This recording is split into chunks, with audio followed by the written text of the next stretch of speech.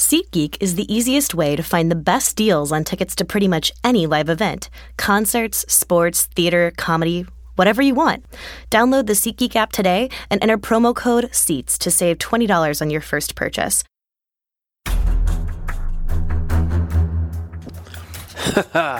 What's going on, everybody? It's Therese Paylor, Chiefs beat writer for the Kansas City Star, and you're listening to another edition of Chiefs Game Plan. We have got the Kansas City Chiefs 6-3, fresh off the bye, getting ready to face the hapless, hopeless 1-8 New York Giants. And we've got a great podcast for you today, even though we don't know if this game's going to be good. Really good podcast. We check in with a really good beat writer for ESPN.com, covers the Giants, brings a lot of New York swag. It's Jordan Raanan. Dude's a good dude, strong reporter, does not hold back on his criticism of the Giants, so you guys will want to check that out. And then we've wrapped this thing up with another 8-team roundtable. We went a long time on this one, man. We went like 40 minutes. We were really giving the people what they want, so hope you guys enjoy that. We talked about all kinds of things throughout this podcast. We talked about the Giants' issues in particular, what's going on with their offense. It sounds like the players have quit on their coach. Jordan dives into that. Defensively, they're not doing much right. They're blowing coverages. They're not running to the ball. Jordan gets into all that. And then, the A-team, we make predictions of how much the Chiefs are going to win by. I know you think we're jinxing them, but trust me, this is the kind of game that Andy Reid just crushes people with. We also dive into the characters of the A-team a little bit, NBA 2K style.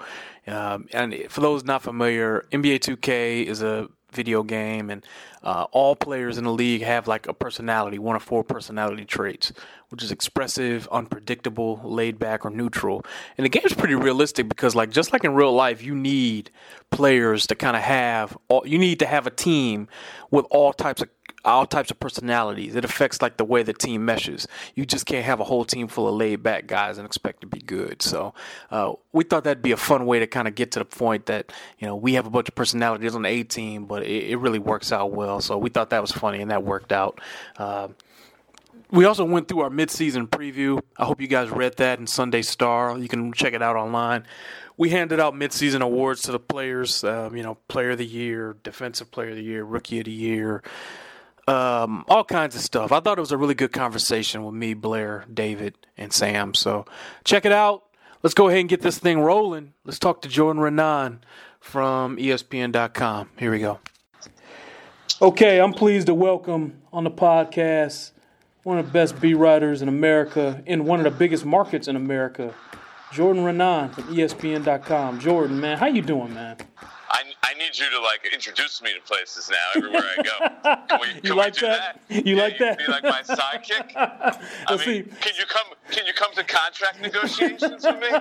Fine, if you do the same for me. I could use some of that New York swagger when my next. You got it. All right, we can Therese, number 2. Beat writer behind me, but And that's right. And when I have my negotiations here, you can come be my sidekick and start talking that trash. I need that, man. I can use that. Man. All right, I appreciate that. But no, I'm serious, man. You're great at what you do, and appreciate it. Thank you very much. I can't believe what's happening with the Giants, man. 1-8. You turn on the tape. The tape is ugly. It's brutal. Brutal. What is the biggest reason, in your opinion, that this team has gotten off to this start, man? What is the biggest sole reason? Well, it started with the offense just being a disaster, and that actually traces back to the preseason because when you think about it, they never really had a healthy Odell Beckham Jr., right? And he kind of he got hurt in the preseason. He missed the opener, was really limited in week 2, played full games in weeks 3 and 4, where the Giants actually lost. So the 2 closest games that they lost, they basically lost at the buzzer. And in week 5, he gets injured in the fourth quarter. They're leading at the time, and they lose that game. So their offense has never really got going. I mean, they're averaging 16.7 points per game. It's hard to win in the NFL if you're averaging less than 17 points a game. So now they're really limited on offense. And as the offense started to, go down the tube, now the defense has followed suit and is just a total disaster. Maybe even the worst of the 2 units now, after having basically I don't know, thrown in the towel in a way the last 2 weeks. They've allowed 82 points to the Rams and the 49ers. 82 points. I mean, it's bad right now. And really, they've been bad offensive, defensively, and special teams, and that's how you end up 1-8 in this league. Yeah, and I will tell you, you turn on the tape, man, there's times guys aren't running to the ball, man. And that typically means that players don't believe in the head coach anymore. But, I mean, you're the one that watches these guys. I mean, do you see some of that? Is that part of the deal here or no? Absolutely. I mean, Janoris Jenkins in particular, he's the guy. I mean, they all saw it. I mean, I was just in the locker room right now, and guys know, like, it just wasn't – he wasn't all in that game. And you've seen that from guys sporadically now for weeks. Guys just aren't all into what, you know, the coach is selling and what the program is here and with everything spiraling out of control. And the defensive effort has just been brutal. There are breakdowns left and right. They don't seem to know what they're supposed to be doing on the field. They're running around. They're not set up. I mean, it's going to be hard for them to handle the Chiefs' offense. I mean, out of all teams, the Chiefs run a pretty complicated offense. They run a lot of, you know, gimmicky stuff. Gimmicky might not even be the right word, but, you know, innovative stuff. You know, they bring new stuff to the table every time they get out on the field, basically, and it's a little different than what a lot of the other offenses are around the league. And the Giants' basic problem has been breakdowns. I mean, guys don't know their assignments consistently, which is really an indictment on the coaching staff, especially the defensive side. You don't know your assignments. There's guys running wide open down the field. I mean, like, wide open being that nobody is within 8 yards of them. That's the way. There's been like, you could probably count a dozen plays in the last 2 weeks where there's been receivers without a defender within 5 yards of them. So the Chiefs should really have their way with that on Sunday and be able to, you know, create matchups that just really favor them and have guys running around the field open. I mean, Travis Kelce, think about the Giants' struggles with tight ends. You know, they've given up a touchdown to a tight end in an NFL record 10 straight games. Right? I mean, and we're talking about guys like Garrett Selleck and Eric Ebron, who basically hasn't done anything in his NFL career, and then he comes in against the Giants, and Eric Ebron has a great game. I mean, any tight end can have a big game against his defense right now. So, I mean, and now you're bringing in maybe the best receiving tight end in the league. Talk about problematic for the Giants. He is. If he doesn't score a touchdown, we'll all be shocked. I'll tell you that much. Oh my God. Okay, so no shortage of things going on with this team. That's a disaster. I mean, let me tell you one thing. You're not going to do yourself any favors as head coach in this league when you don't give players the day off, even with the bye. Players want their day off, man. Like, you can't go taking their days off from them. You know, McAdoo's got a long way to go to kind of earn that team back if he can even do it, in my opinion. Yeah, well, part of the problem was that some of the guys didn't show up on the day after their day off. I mean, they had 3 guys that didn't make it to practice the day after the bye. This is outright insubordination. And one of them just didn't even call the team. He was just like, I'll eat the fine. I'll show up for the next day. And then he came in. That's Janoris Jenkins, and he got suspended for it because and then afterwards, you know, he's like at a press conference and they're like, you know, what happened? And his answer was, I just didn't show up. Oh, well, good. That's it's, you know, and then followed by that silence, and you're like, yeah, for real? Okay, really? No, I mean that's what, how much of that has to do with him not believing in the coaching staff, or just because of the season already being lost? I think it's both. I mean, you know, there's been instances in the past where he kind of did some, you know, he kind of either left early or came back late, and you know, I think he just got a fine. So then he comes back this time. He's like, hey, you know what? I'll just eat the fine. No big deal. So you set the precedent. It wasn't set the first time, and then you know, guys, when you do that, guys are willing to stretch it, right? The next time they take it a little bit further and a little bit further and a little bit further until they finally cross the line. And I think that's sort of what's happened here. And now we're just, 2 players were suspended in a 3-week span, which is just, you know, unheard of in an NFL season for violation of team rules. That's like a college thing, right? Yeah. How come you never heard about stuff like this happen under Tom Coughlin? Tom was good at keeping this kind of stuff behind closed doors. He definitely did have his problems, though. I mean, he had multiple things with Plaxico Burress going on over the years. He even got suspended at one point, I believe. So, but Tom wasn't guys were scared of Tom in a way. He was that guy. He was going to come down on you hard.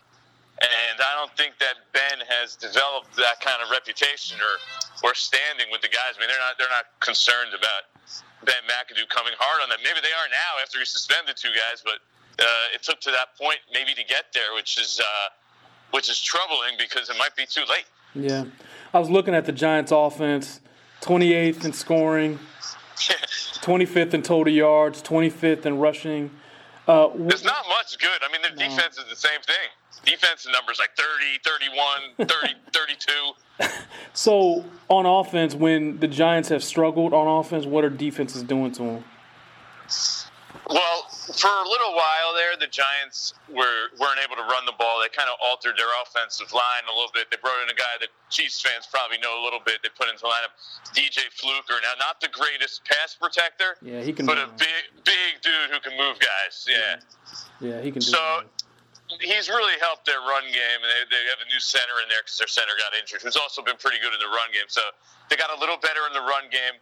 They got Sterling Shepard back for a while. I mean, the Giants basically turned into a run-first team.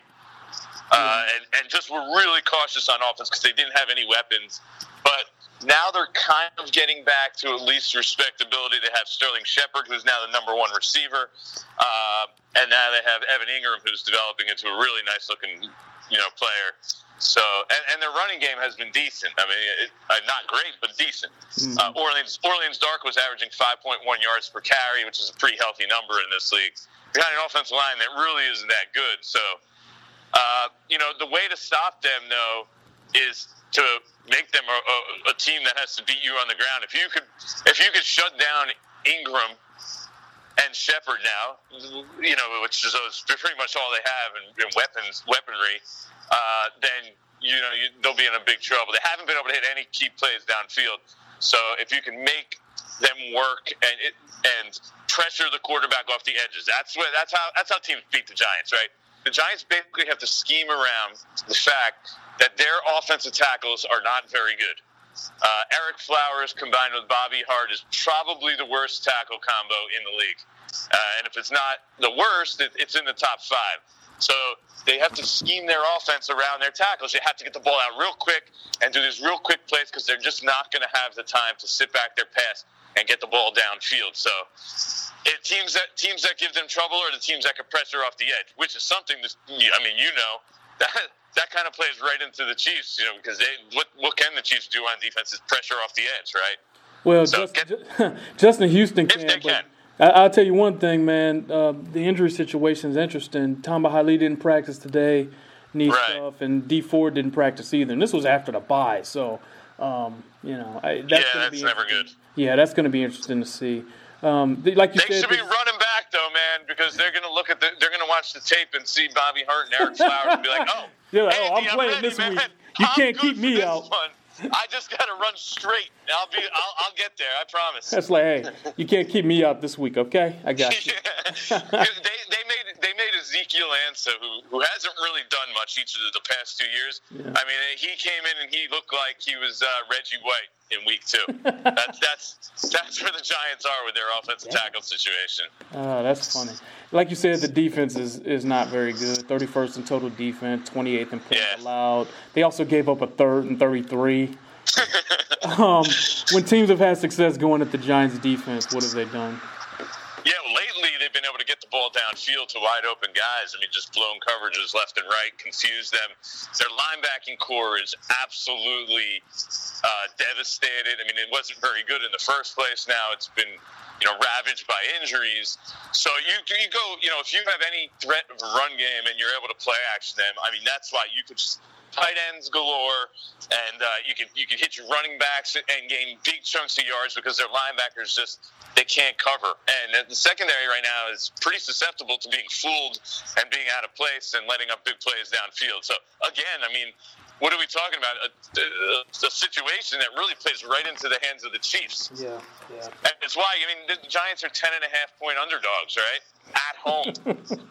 And it's the fourth time in the last 39 years they've been double-digit underdogs at home. And the last 2 times have been, the 07 Patriots who were undefeated, and also, was it the 98 Broncos when they were undefeated? They came to the Giants, actually lost. But they came to the Giants undefeated, maybe even like 14-0 they were actually. And they were late or 12-0, something late in the season. That really good Broncos team at the end of the Elway run. And they came to the middle end. So this is, or MetLife, whatever it's called now. So this is uncharted territory almost for the Giants to be this bad and this big an underdog at home. And we both know New York Giants fans are so shy about voicing their opinions. How pissed are the fans there right now, man? Oh yeah, you know what? It's going to be an interesting scene. I wonder how many Chiefs fans are actually going to be at this game. Because Giants fans are totally off the wagon on this team. Nobody wants to go to the games. If the stadium's not half empty, I would expect a lot of Chiefs fans. I probably expect a lot of Chiefs fans anyway. Yeah. But yeah, fans are completely fed up with this team. They want McAdoo gone. They want General Manager Jerry Reese gone. Some people want Eli Manning gone. This is actually the 5th time in 6 years they're going to miss the playoffs. So it's not just a 1 year. This is an awful year. Odell got injured kind of deal. This is oh my God, we have serious long-term problems. It's not getting fixed. Jerry Reese is the constant here, and then Ben McAdoo. I'm sure you see it even from a distance. First of all, they're 1-8, right? Yeah. Which is bad. Which is terrible. But on top of that, there's the optics of everything. He just, he's up there at the podium. It's awkward. It doesn't look good. He stands there on the sideline. The looks of it, almost looks like he's lost. The optics of it are really poor, and that really irks. That really irks the Giants fans. He stood up there at the press conference last week after they got blown out by the Rams, and I actually asked him. I said, "What was your message to the team at halftime?" And he looked from side to side, and he said, and then didn't answer the question. It was just dead silence. So, these kind of things play into the fact that Giants fans are just totally fed up with him and this team right now. Yeah, no, I get that sense, and it shouldn't get better for them after this weekend because the Chiefs are superior. I already know who you think's going to win. Give me your score prediction. Well, Andy's the best off the bye too, right? I mean, nobody's better than Andy off the bye week. Oh yeah, look, this thing should. And plus, the Chiefs are a pissed off team. They've lost 3 or 4. Right, they haven't played that well, right? Nah, they haven't played well in a month, so they need kind of a feel-good, bring everybody back together kind of win. So what's your prediction score-wise for this thing? Yeah, I think I picked 31-16 Chiefs is the way I'm going with this. It's just hard. Look, I refused to pick the Giants after watching them against the Rams last week against the 49ers. So what do you think? How do you think I'm going to pick the Giants against the Chiefs, right? Have you? I mean, seriously, that's the point that this team is at right now. Like, you just don't know what you're going to get from them effort-wise. Hey, are you at the point now where players are sniping at each other quietly in the locker room? Is that where you're at? Is that kind of Oh yeah, definitely. They're pointing fingers. They're is this on the record or off? In the locker room. We haven't got to the point of a lot of on the record, pointing fingers, but there's the anonymous quotes came out last week. Oh yeah. And somebody, just passed the comment to me in the locker room, you're not going to tackle my arm, but my mom with the way you did that some guys tried to tackle with their arms the other day. Yeah, I was saying you're there when players start asking, is this question on the record or off? When you start hearing that, that team's done lost a few games. There's a lot of offs going on, because there's really not much. When you're 1-8, right? Yeah. Like you just said, you read in some of the numbers. They're 29th offensively, 31st defensively. Their special teams on top of everything else are bad. So, nobody is like, at least I'm playing well, or we're doing good over here. So it's a rough spot right now for the Giants. They're in the category of the Niners and the Cleveland Browns. But that's the reality. That's where their record is. They're in the race for the number 1 overall pick.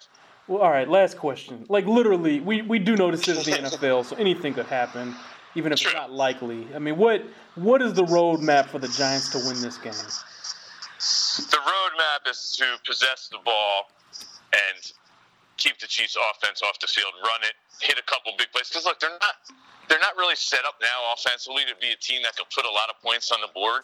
Like, they're going to need a big defensive play to help them score points. They would need a big special teams effort to get, help them get some points on the board.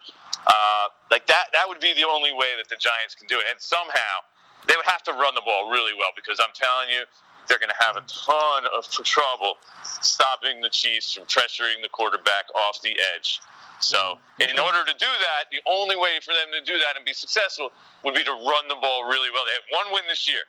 And by the way, it was in the same spot, except on the road, against the Broncos, when the Broncos hadn't really spiraled out of control either. And we thought the Broncos were good. The Giants went there and we gave them no chance to win. They were 0-6 and it had no chance to win against the Broncos. They had no wide receivers. And the recipe for them in that game was to run the ball, dominate the clock, and then they put in a good defensive effort. So that's what they're going to need this week in order to have a chance to beat the Chiefs. All right. Hey, Jordan, this was great, man. Tell my followers how they can find you, man. You can find me on Twitter anytime at Jordan Raanan, ESPN.com. The Giants page, always providing content there. Really, anywhere, any social media, I'm on. That's Jordan Raanan. And if you're a diehard Chiefs fan and you want to know everything you need to know about the upcoming opponent, this is the man to follow for the Giants, folks. Trust me on that. Jordan, appreciate it, Therese. I appreciate you, man. I look forward to seeing you on Sunday, all right? You got it, man. Have a safe trip here, and we'll see you in a bit. All right, brother. See you. Okay, so good stuff there from Jordan. Let's go ahead. Hit up our A-team roundtable. Let's go.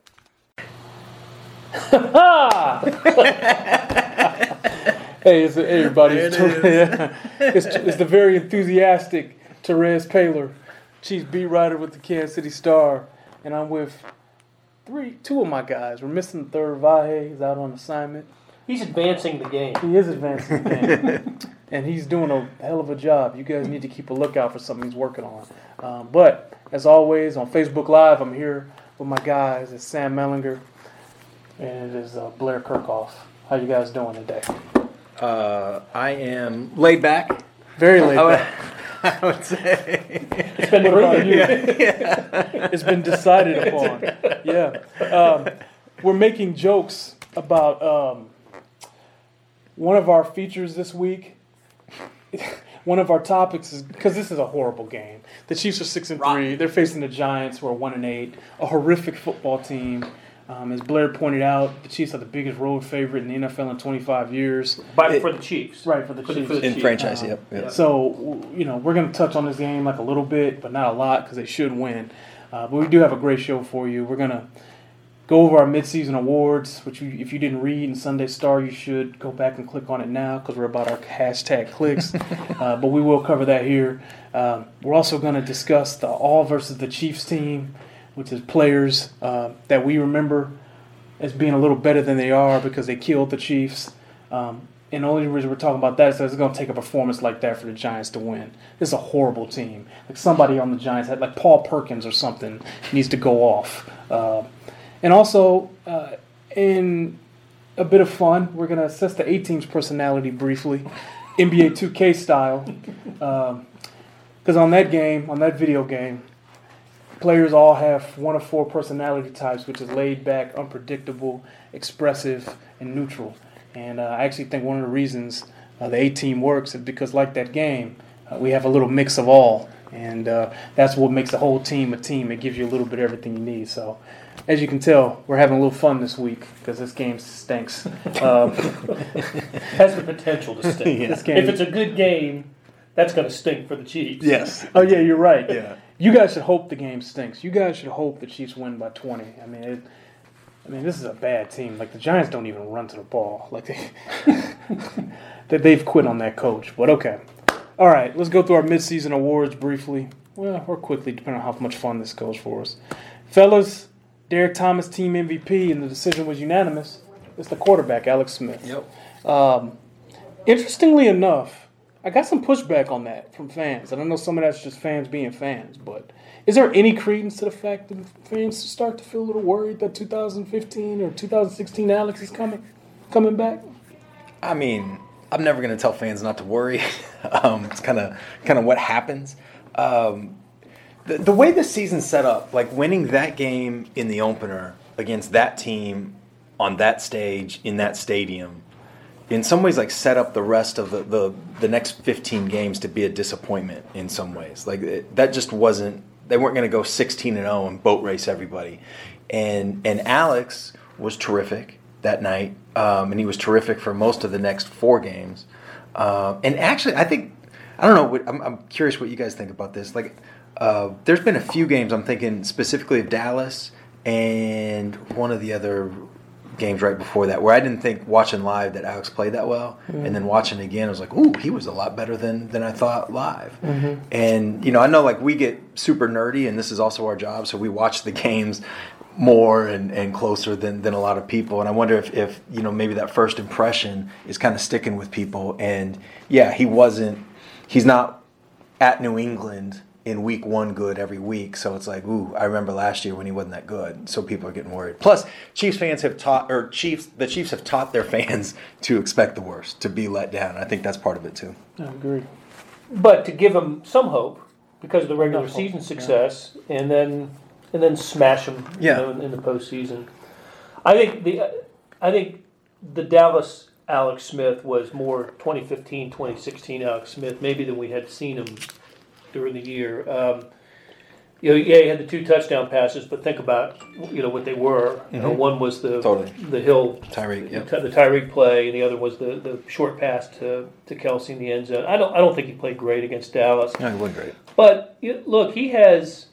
I think this is right. You may know it off the top of your head, Terez, but 9 games, 8 of them he's been over 100 in passer rating, and that's incredible. He still leads the AFC in that, in that statistic. And 18-1 touchdown to interception ratio is phenomenal. It's incredible. It is. It's phenomenal. And the one pick you can almost forgive him for. It was in a desperate time. It was a bad throw, but it was, I think the last throw he's made, right? I mean, did Dallas run off the clock after that? So I don't. It was an easy choice for me as midway MVP.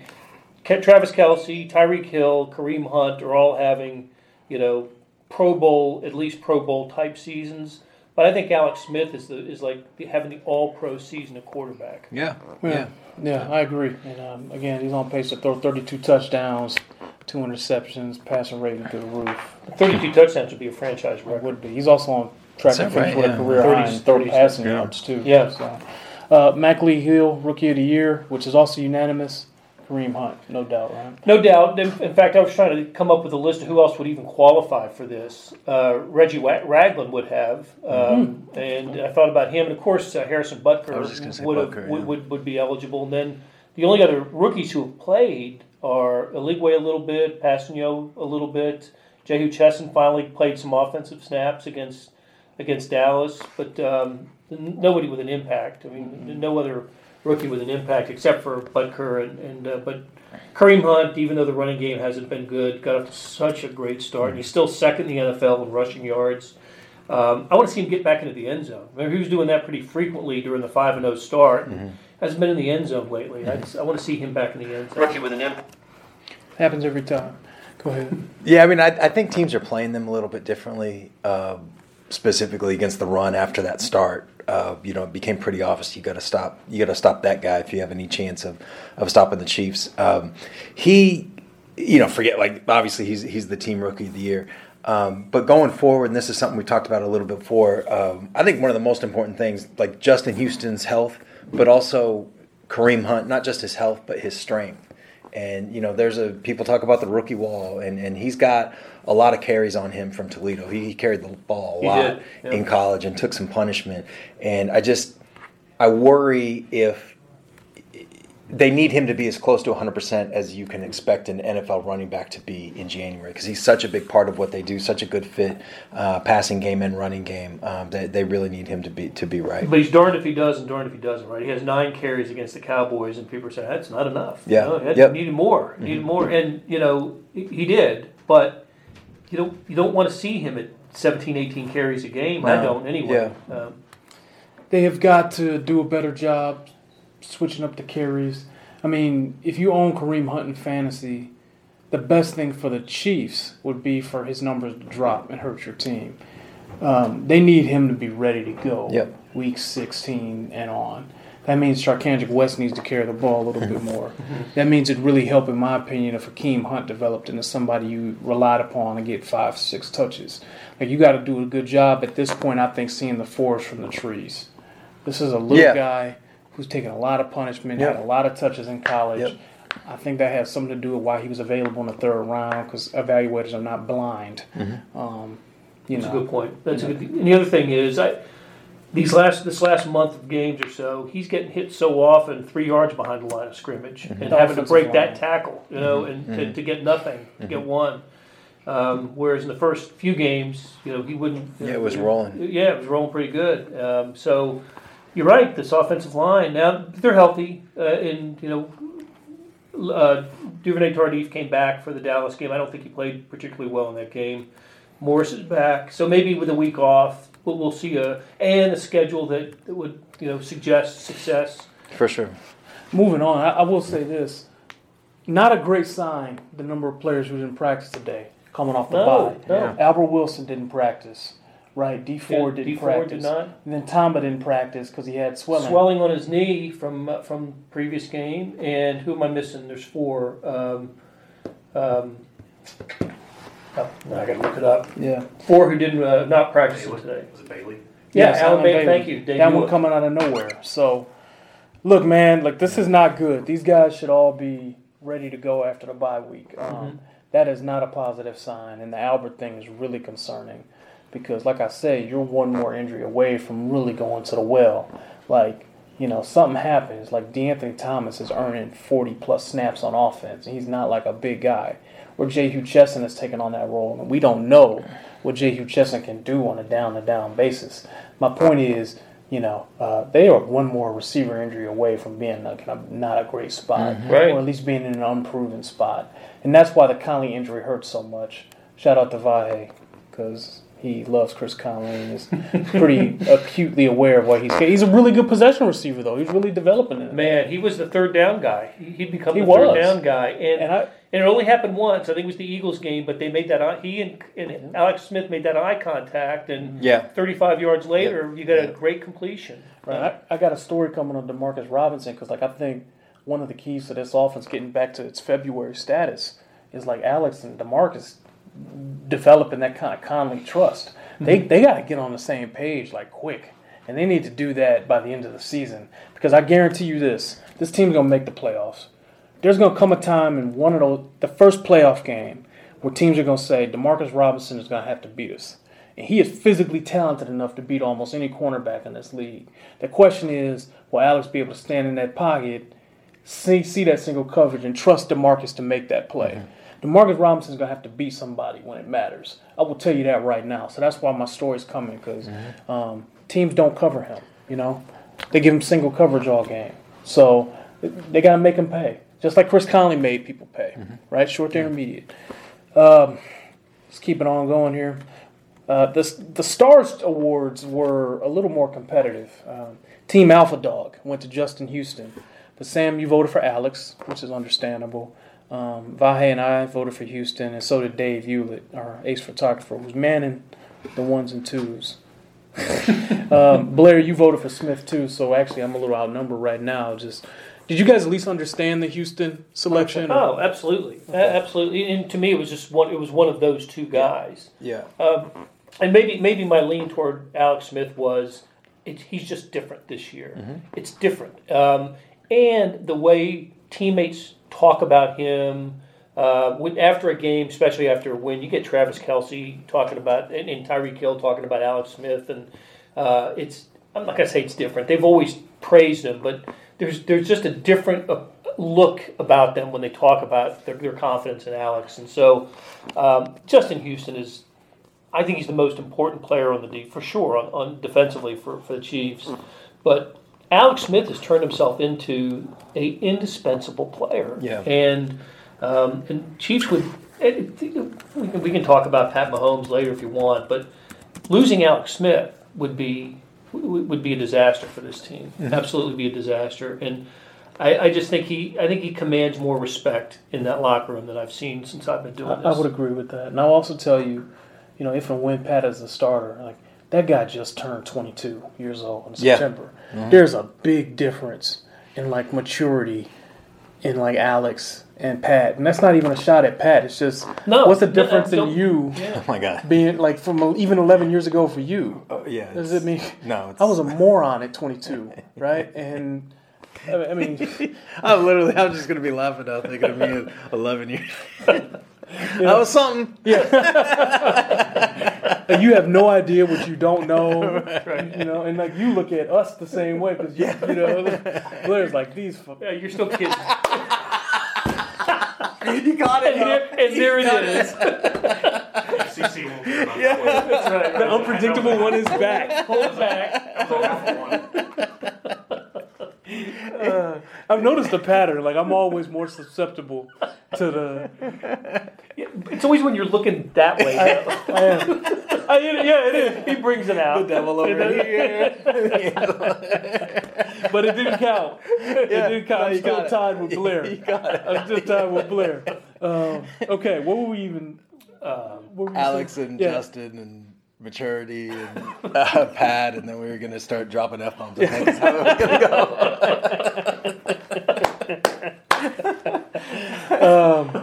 But my point is, like, next year, like, if Pat is the starter, there will, like, be a difference in, like, the maturity of, because, like, there's something to be said for a guy like Alex who's literally been through it. Like, Alex could go to Eric Fisher when people thought he was a bust.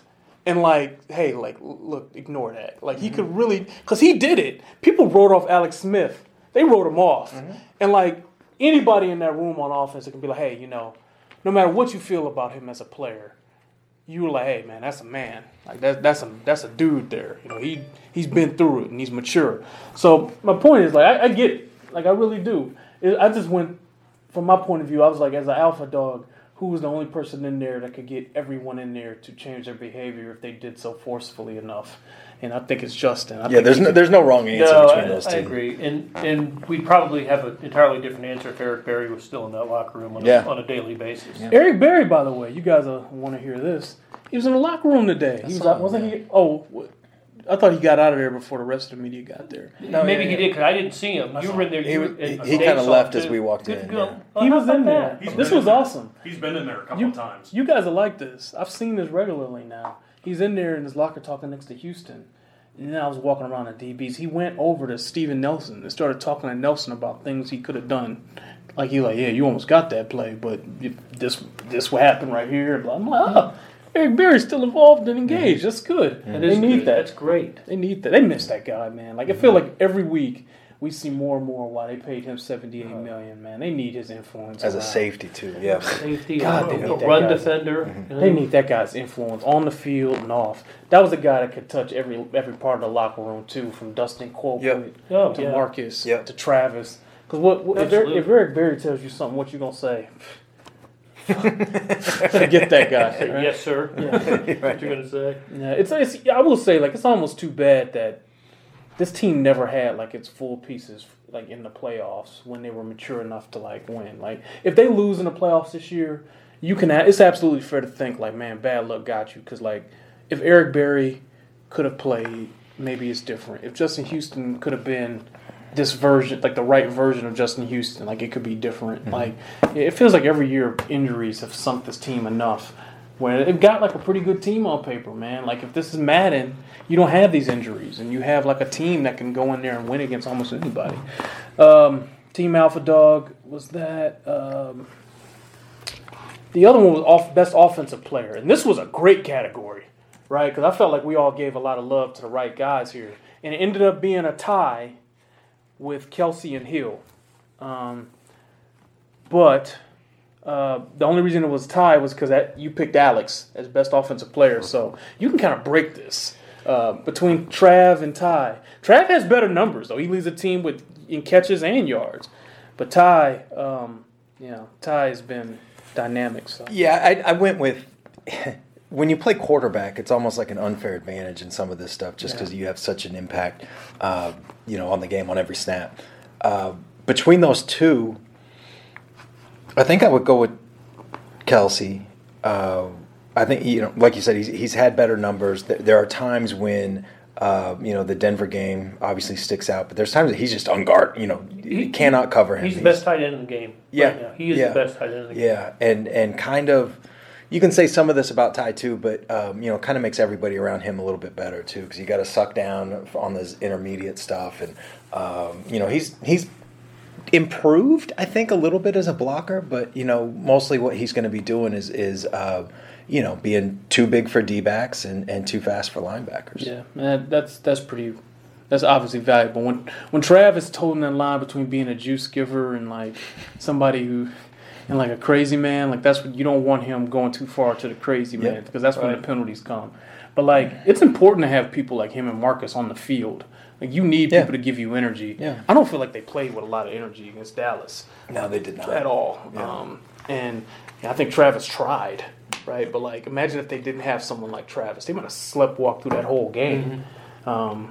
So there's a little bit. Alex said this after the game, I think, right, about the energy thing. There's a little bit of chicken and egg, right? Because they were 3 and out their first 2 possessions. It's hard to, have a lot of juice after something like that. But yeah, that was flat. That was flat in a lot of ways. Best defensive player was Justin, and that was 3-2. Because Vahe and Blair went with Peters, which I get. Was what led you to do that? Well, even though from a profile standpoint, this has been Marcus's worst year because of the anthem protest and the tackling. I still think he's the most effective defensive. He's certainly the most defensive player in the secondary, and they still don't throw his way. He's had a hand in each of the defensive touchdowns they've scored. He still leads the team in picks. I still think that from a who's best at their position standpoint, I think he's the best at his position, position group, I should say. Look, Justin Houston is terrific. He's fantastic. He's still not 100%. He's still not. You still wonder about his health and missing practices during the week, and I think his numbers should be a little better. It's 7.5 sacks. He's on pace for 12, 13. I think he should be a 17, 18 sack guy, and he's not. Yeah. Peters is halfway to his 6 picks that he had last year. I'm not making a compelling argument, but when I saw the category, I thought about those two guys and who we all love Justin Houston. We love him for his locker room presence, and sometimes I think we think a little less of Marcus Peters for the non-football things about him. But as a pure football talent, I still think he's the best defensive player on this team. Yeah, I mean, Marcus is literally might be my favorite NFL player for a lot of reasons. Just the punting. I want the punting to come back though, but. To me, I went with Justin because he plays both the pass and the run in a way that Marcus doesn't. You're is right just about incapable that. Of. And I get the injury has limited him, but that Eagles game, like he was as good as I've seen him. Mother effing superhero that day. That was incredible. It was like the Broncos game last year. Yes, yeah, and even was it the Pittsburgh game? Was the game before Oakland, right? That game he was hobbled. And I don't think he was near close to 100% in the Oakland games. He was just kind of bull rushing. He wasn't trying to get around the edge. But in the last few, Houston's another one. I didn't think he played that well against Dallas. Watched the game again. He was better than I thought. Won a lot of one-on-one matchups. Did have a little bit of bend around the edge. It's just about health with him. But I went with him just because he affects every snap, pass and rush, in a way that Marcus just can't. Yeah, I get it. Biggest surprise was Harrison Butker. which was almost unanimous. Yeah, I should have gone with Butker. Who'd you go with? I went with Peters. I thought being a little down and other teams like not being afraid to throw that direction now. Interesting. I thought, by the way, we wonder how like the Panthers could like let go of Butker. Yeah. That's because the guy who beat him out is 20-21 on field goals. So, That'll play. yeah, so they had two pretty good options there. Mm-hmm. Yeah, Butker's Best been kicker great. room in football. It's the best kicker room. Pretty good. Well, if you're the Chiefs, you just got to hope like the rookie Shakes doesn't hit them when it matters. Yep. Right. If you're a Chiefs fan, you are probably objectively terrified. Shaking right now. Yeah. Well, because missed field goals have nothing to do with Chiefs playoff history either. Nope. Sometimes it's about looking the part as a kicker, though. Like, let's just say, Butker looks the part of like a superhero kicker. He's like 6'5" or something. Yeah, Just bombs the kickoffs like that. Yeah. And Right. the Chiefs are in a much better financial place with him going forward than the Panthers are with Gano, and the Chiefs would have been with Santos. I feel like Butker, if a kickoff ever gets to Butker making a tackle, Butker will make a tackle, as opposed to maybe Santos. I'm going to put money on Butker making the game-saving tackle. I mean, there's an appearance difference between Harrison Butker and like Lynn Elliott. You know what I mean? Like, just and when it comes to looking the part, there's a big difference. So that's something to be up.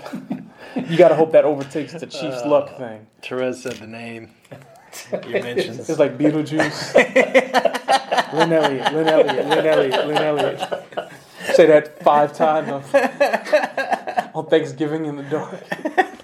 I'm sorry, Halloween in the dark. Jesus. Okay. Unpredictable. Yeah, definitely. We're gonna get to that. Most improved. This one was tough because I didn't really like any of the options. Conley would have been my choice prior to the injury. I thought he really developed into a nice player. But Duvernay Tardif hadn't played enough for me to feel completely comfortable with it, but I know why you guys went there. I kind of like your DeMarcus pick because I feel like he could be way more of a negative than he is after after how little he's played. But we ended up, it was a tie between Alex and Laurent Duvernay Tardif. So DeMarcus obviously, and then you picked Tardif though. Yeah, but it was difficult. You could have made a case for several, and I picked Tardif simply because the Pro Football Focus numbers say that he's one of the best guards. Yeah. And when he was healthy, that's when the Chiefs' offense was rolling pretty good. Yeah. Certainly the running game, and he gets hurt and goes out, and they lose 3 or 4. So that went into part of the thinking. Okay. All right, let's move on to this game. The Giants are the only team Chiefs have never beaten on the road. Thank you for that great stat. How about that? Chiefs are 0-6 against the Giants on the road. I think we all think that ends this week. Are we going better? Are we going? If the over/under is 12.5, if they're 12.5 point favors, are we going over? Yeah, I am too. Yeah, I think so. Especially with the Andy Reid week off thing, and the way the Giants are playing. Chiefs should have a chip on their shoulder after Dallas. Worst game of the year by far for the Chiefs was the Cowboys game. They better have fixed things. Yeah, I agree. The way it stays closer is if the Chiefs just kind of aren't taking this game seriously, and I don't think that this is a team that has really that doesn't seem to be in their makeup. Right, because you can't say, well, if the Chiefs turn it over 3 or 4 times, they don't. They just they don't do that. So they listen. This is a game that I would absolutely take the Chiefs in this game. Only way it doesn't happen is if a giant goes off, like Orleans Darkwa. Orleans Darkwa has to get like 38 carries for like 200-something yards, which made me think of like players that have impressed all of us that like might not be that good, but like we all think, hey, and it's burned us in fantasy, right? Because I own Chris Ivory. Me too. He was good. He was so good. I'm like, hey, this Chris Ivory can play. Like, geez. One other player who's made news today that we all came away like, hey, man, we actually had a legit conversation about this guy versus Alex Smith. Tyrod Taylor. Yeah. Remember that throw he made to the left sideline? Yeah, We were like, whoa. Rolling, it was so smooth. He dropped it in. He made the Drew Bledsoe, 2001 throw where it was like, wow, the touch on that out route. Wow. And he loses his job to Nathan Peterman. Yeah. A guy I liked in the draft, but at no point did I ever think he was better than Ty Taylor. Oh my gosh! Are we kidding? I can't believe that the Bills have done that, and that's significant. The Chiefs play the Bills next week after this one. So. You know what's also significant about that? His quarterback coach is the Chiefs' former receiver coach, just like last year, David Culley, which means that that's right. The coach for the Bills is Sean McDermott, who's a Reed protege. Mm-hmm. So if you guys are dreaming of Ty Taylor, you're probably not going to get him here. You know what I'm saying? Yeah. Even as a backup, that must mean they don't think he's a great fit for the system. I'll tell you, when I looked at the remaining schedule and I thought teams that the Chiefs would struggle against, me too. I looked at the Bills because of him, because of Tyrod Taylor. I don't worry. That first half. He was slinging it. He was slinging it. Oh my God, they were up 14 zip by the Chiefs even settled in. Oh my God. We were all looking around and like, hey, this Ty Taylor. Like, hey. And remember, we even brought it up. You were like, at the end, after the game, you were like, would you rather have Alex or Tyrod Taylor? And I was like, geez, I don't know. Think about that. Tyrod Taylor's not done. You will hear from that man again. I think he's good. This is bogus. It's still. This is bogus. Other players that, other players that we've seen that lit the Chiefs up. Well, let's not go ahead. No. The one I just remember last year, Ryan Suckup hitting. In the freezing cold, a kick that he never hit here. Great. Well, no, in the other uniform. because he got the second chance. Yes, that's right. Yeah. He just By the way, I get annoyed every time that a team tries to ice the kicker and the center doesn't snap it. That should be one of the things you teach as a special team. Well, that's you what hear the they whistle, certainly snap it. They give do your guy that here. Dave give your Toub guy a absolutely kick. says, kick the ball. Go through the process. Yeah, absolutely go through the process. And sometimes you just see the center stand up. Ooh, I guess I can't snap it. The man said stop. Send us your questions. We'll answer them at the end. Chris, we already did Chris Ivory. Keenan Allen. Keenan Allen lights Does he him up. count? Definitely. Sorry, Marcus. that first half of that opener last year, man. That was something. He was a problem. Wow. Yeah, that was something. When he still had two knees. Yeah. Yeah, Marcus handled him okay this year, though. He did. Miles Austin, you guys brought up. That was awesome. 2013. I'd never heard of the guy. I didn't know who the hell he was. He was lighting Brandon Flowers up, wasn't he? Yeah, he was. The old version of James Harrison. Like the upper 30s, almost 30-year-old version. I don't know. The pitch hit James. Yeah, I don't know if he plays he doesn't show up like that. You're enjoying the football equivalent to Harold Baines. Yeah. A designated pass rusher. Yeah. I think I brought up Marcus Mariota. No, you. Jameis and Marcus Mariota. Yeah, those two quarterbacks. Jameis looked good. I was like, wow. He's taking a lot of flack for the eat W's thing, which was goofy. He needed to take flack for that. That was very goofy. But he's looking pretty good. And then also, who brought up Johnny Football? Yeah, it was just that one game. It was a low-scoring game. Chiefs offense couldn't get anything going. It was a wet game, I think. The field was, but Manziel had them. They were down, whatever their final score was. I think it was less than 6. But Manziel had them in the red zone at the end of the game, and spiked his helmet. Yes, that's right. If he wins that game, maybe his whole future is different. But Johnny Manziel did, or the Cleveland Browns did, and the Browns haven't won since, and he's not in football. Or if the Raiders were in Vegas already. All right, and lastly, we're going to have some fun here and assess the A-Team's personality, which is a feature that was brought out mainly because we were just having fun talking about it before the show. So like I said, in NBA 2K, you got 4 personality types. You have laid back, you've got neutral, you got expressive and unpredictable. You guys are never going to believe this, but it was unanimously agreed upon that Sam is laid back. The most California surfer dude from Cali, Kansas City you'll ever meet. Never seen you upset. Fairly. I've been upset. You kind of get upset there, didn't you? Yeah.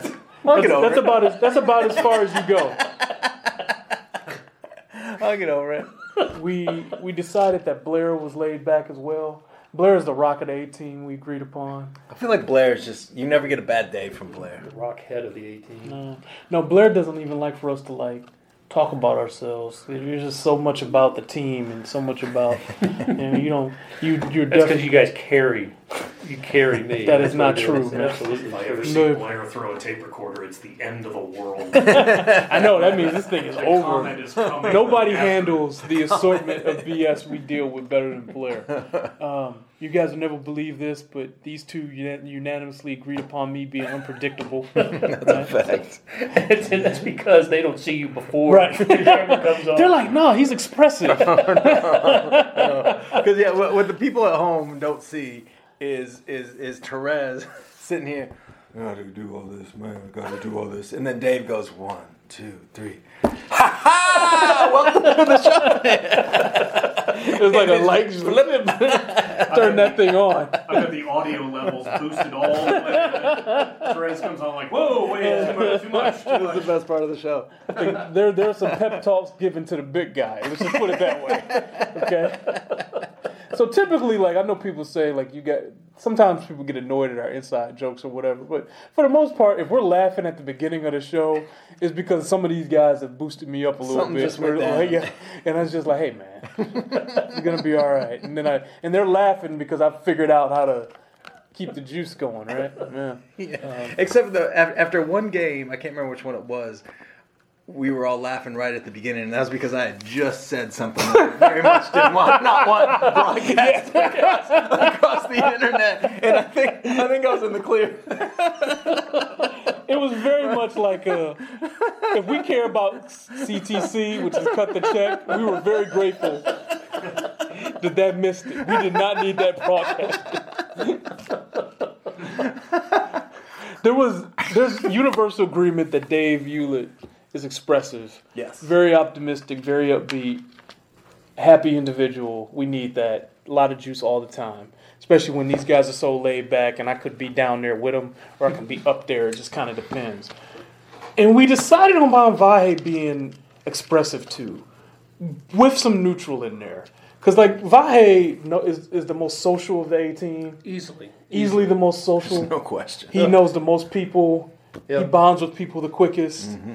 He relates to people the easiest. He's incredible. But Vahe has a little me in him. Where like, depending on what happened, he might not be up here. He might be here. It just kind of depends. Mm-hmm. And then like this, what makes the A team so special is that it always comes back. Like you can bring the low morale of the group back up high. It's like NBA 2K. You can get, if you're the GM, you can give players a pep talk. And some players are more prone to be down than others. So like I might have to give Reggie Jackson a pep talk a month to get his morale up, so his ratings aren't affected, right? I'm definitely a pep talk a month guy, right? 1,000,000%, I'm a pep talk a month guy. Whereas like Vahe is probably like every other. No, maybe not even. Vahe's the one giving pep talks. Yeah, Vahe. Sometimes, not as much as me. Sometimes we have to walk out Once the a door. quarter. You and I have to walk out the door with them and just talk through some stories and some ideas and some maybe a little conflict. Yeah, maybe. Sometimes a little conflict. We just have to kind of lay it out and walk through, and it's maybe once a quarter, like Yeah. once a quarter, like 4 times a season. And me, it's once a month. Like you're gonna have to. Hey, there was one incident that happened around this time last year that I'm not going to refer to specifically, but these guys will remember because something happened. Oh yeah. Something happened that I had no control over. Yeah. That I did participate in, but had no control That was a rough over. day. It was a rough day. Blair literally took me into the other room and was like, "Hey man, how you doing?" yeah. I just felt fatherly. Needed some love. I will say that it was not. Let's just say it was not like a locally centralized conflict. Yeah. Let's just say I just remember you walked it was in. far encompassing. You walked in and you just had your head down. And you're like, "You guys got to carry me today, man. I got nothing. I got nothing for you." And I'm like, "Okay, Okay. let's see what we can do." No. Vahe's like also we had a Christmas party, like 3-4 years ago, whatever. And like, as that party went on, and then like the next few days, there were so many. I love Vahe. I've never met him before. I'm like, yeah, that's right. I don't think that was loud enough. I heard it. You did. You're clean on that. Yeah, good. Yeah. Oh, that's so good. Freaking Vahe. Let's answer some questions and go home. Mr. Popularity. Yeah. It was my party. Andrew Crocker says, when Blair stares at the camera motionless, he looks like a classical Van Gogh. And they got a like from somebody. Three. That's 3 likes from people. Oh, okay. Andrew Crocker says Mellinger is 100% right. Something you said earlier. Good, yeah. Co-sign. Jesse Bates asked, does Kareem get back on track in the second half? Yes. Yes, because of who they play. As much as anything. Healthy offensive line and who they play. Jordan Tribe says 24-39. That's the opponent's remaining record. That's the opponent. Yeah. That's the remaining opponent's record so far. One winning record, I think. Buffalo. Yeah, Buffalo's 5-4. Miami's 4-4. 4-4, and Buffalo lost their last game 51 to whatever. So. Oh, this is good. Coleman Brockmeyer says, what's the story by Vahe and Hewlett you guys have been teasing about? And when does it come out? Oh. We think it comes out Sunday. Yeah, weekend, I think. We don't want to mention that. We just... I'm gonna let people wait for It'll it. be posted Friday. Don't Okay. you think it'll be posted on Friday? It's a really... Yeah. Is it a good... You know more about it than anybody. Terrific story. Yes, I Let me tell you- highly recommend my own work. Involving a Kansas City Chief. Right, and- it is a Kansas City Chiefs player profile that you will enjoy. And let me tell you something. Anytime Vahe has a week plus to work on a feature, it's a must absolutely. read. That's done deal. Guaranteed it's going to be a great read when he has time to kill a story like this. So just look out for the Star on Friday. Our bosses have joined this conversation. Uh-oh. Smile. Wave. Jacob Wentz says, hey, Therese. What's up? Jesse Bates says, A-Team, glad to have you guys back. Glad to be back. Doggone it, we're back. Glad to be back. Super duper. Thank goodness for the bye week. Needed the bye. Thank We did goodness need for the the bye. bye. Goodbye. Ross Sawyer says, stepping up the tech game. I don't know why. Did you do something new? I don't know, just trying to keep it in focus. Whoa, Yeah, really? We're going focus I now? know. Is this a higher quality? Like I got a microphone and the whole thing here. It's like, I try to bring the production values. Our main man, Paul DeSantis says, what's up, dudes? Paul. Paul Good always dude. answers. Yeah. Paul always watches and asks us questions, and they're good questions, so we appreciate you, man. Kevin Hayes says, he says the week off has been good for you guys. Has it? good. Is that obvious? Huh? Anybody come back injured? Everybody's healthy, right? I think we're okay. Yeah. I can't say the same for your Chiefs. Jesse Bates says, please tell us the Acura experience is over. I cannot tell you that. Sorry. Yeah. That's. I don't get it. I don't understand that one either. No. Terrence Mitchell should be playing. Andrew Crocker says, love you guys doing these live shows. Oh, by the way, I talked to Terrence Mitchell in the locker room today. He's okay. He's got the right Yeah, he'll be thought all right. process about it. His confidence has not been shaken one bit, not like one iota, not like one tick. Which is part of why I think he should be playing, He's like, man, things happen. I'll be ready to play. I'm just like, okay, all right. Coleman Brockmeyer even corrected his spelling of Dave's last name. Look at the respect tell you you. command. How about I that? saw that. I'm impressed. Our man Gene Pendakuski says we're winning 19-17. Gene still in a dark place.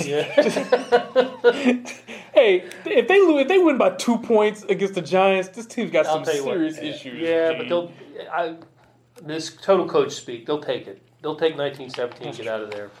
And this is the last thing. Jacob Wynn correctly pointed out 30 minutes ago that Therese is the expressive one if nobody figured it out yet. So actually, he's off because I'm the unpredictable one. But based on what they see, I get why they'd say that. Well, but also, I think it might be fair to say you're unpredictably expressive. That's probably Like, you're going to express.